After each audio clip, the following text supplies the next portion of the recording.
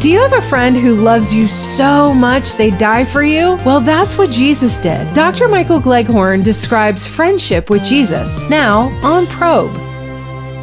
In his book, The Problem of Pain, C.S. Lewis offers 4 analogies of God's love for humanity. These include the love of an artist for a great work of art, the love of a human being for an animal, the love of a father for his son, and the love of a man for a woman. Interestingly, he does not consider the analogy of friendship, or love between friends. In one sense, it's surprising, for Lewis would later write quite perceptively about friendship in his book, The Four Loves. Of course, at this time in his career, Lewis may not have even thought about the love of friendship in the context of discussing analogies of God's love for humanity. After all, on the surface, the Bible appears to say little about friendship between God and human beings.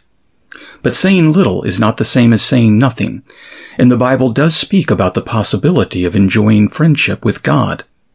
In fact, the Gospel of John offers a great illustration of this in the life and teaching of Jesus, whom Christians regard as God the Son incarnate.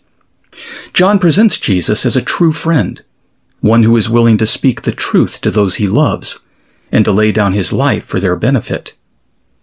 Consider Jesus' words to his disciples in John 15. "This is my commandment, that you love one another as I have loved you. Greater love has no one than this, that someone lay down his life for his friends. You are my friends if you do what I command you. No longer do I call you servants, for the servant does not know what his master is doing. But I have called you friends, for all that I have heard from my Father I have made known to you." In this brief passage, Jesus surfaces several important elements of friendship which would have been readily recognized by people in the ancient world. We'll need to carefully consider each of these elements over the coming week. For now, however, the key point to notice is that Jesus explicitly refers to his disciples as friends. Moreover, he also holds out to them the possibility of deepening their friendship with both him and one another. In the remainder of this week's programs, we'll need to unpack many of these ideas further. First, however, we must get a better understanding of how friendship was viewed in the ancient world, and this we will do tomorrow.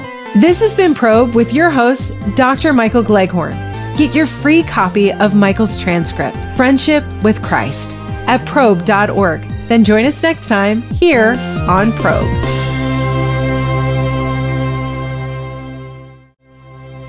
This week we're discussing some of Jesus' remarks about friendship in the Gospel of John. Of course, John's discussion of friendship does not occur in a cultural or historical vacuum. Indeed, he seems to have been aware of other such discussions, and even enters into a dialogue of sorts with some of them. So how is friendship understood in the ancient world? The most important discussion of friendship in antiquity is probably that found in Aristotle's Ethics.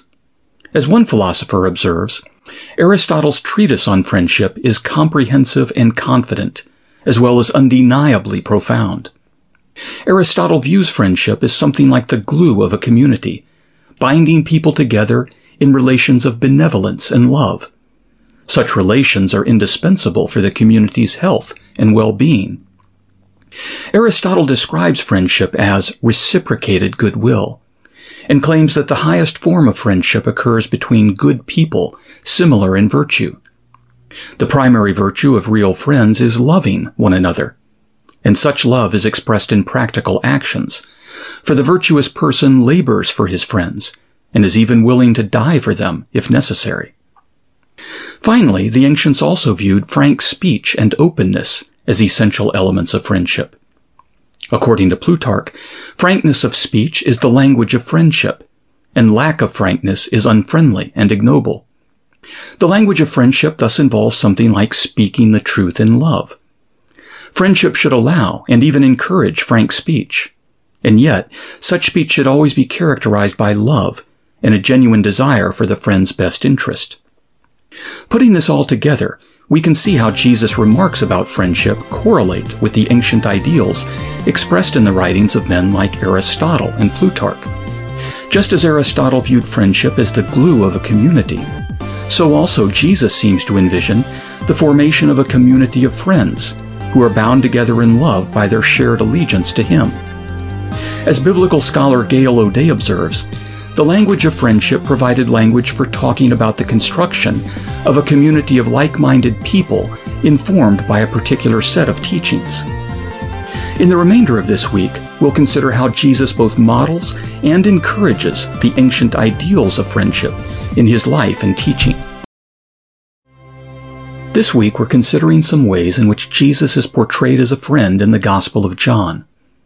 One of the ways in which John shows Jesus demonstrating friendship is through his frank and honest speech. We've seen that in the ancient world, open and honest speech was regarded as one of the hallmarks of friendship.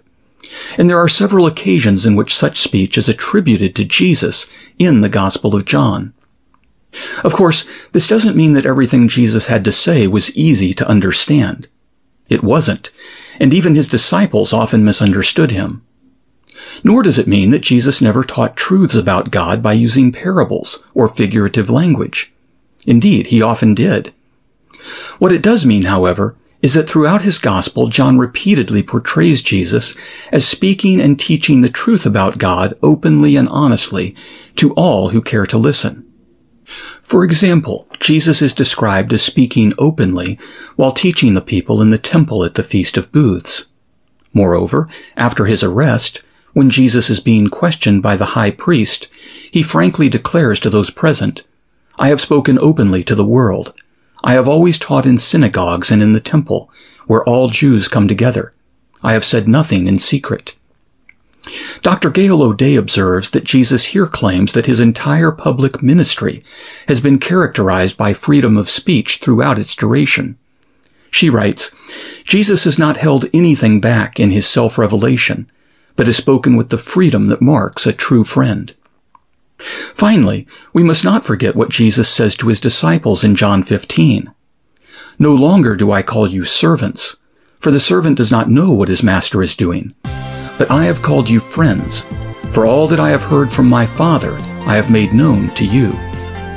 Here Jesus explicitly refers to his disciples as friends, claiming that he has made known to them everything that he has heard from the Father.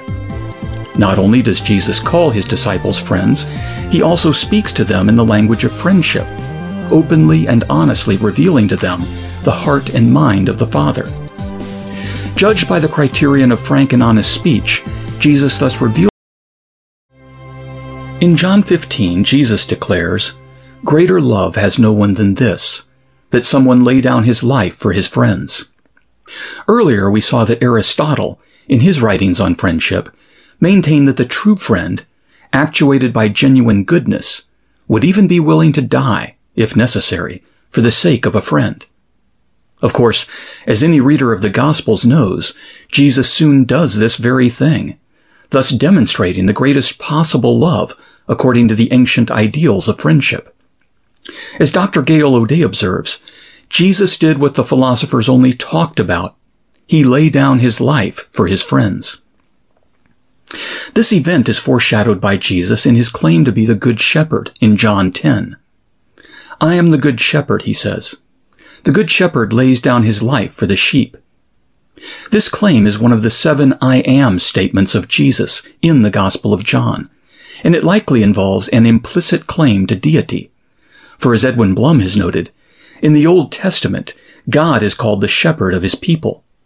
One thinks of the way in which David begins Psalm 23, "The Lord is my shepherd, I shall not want."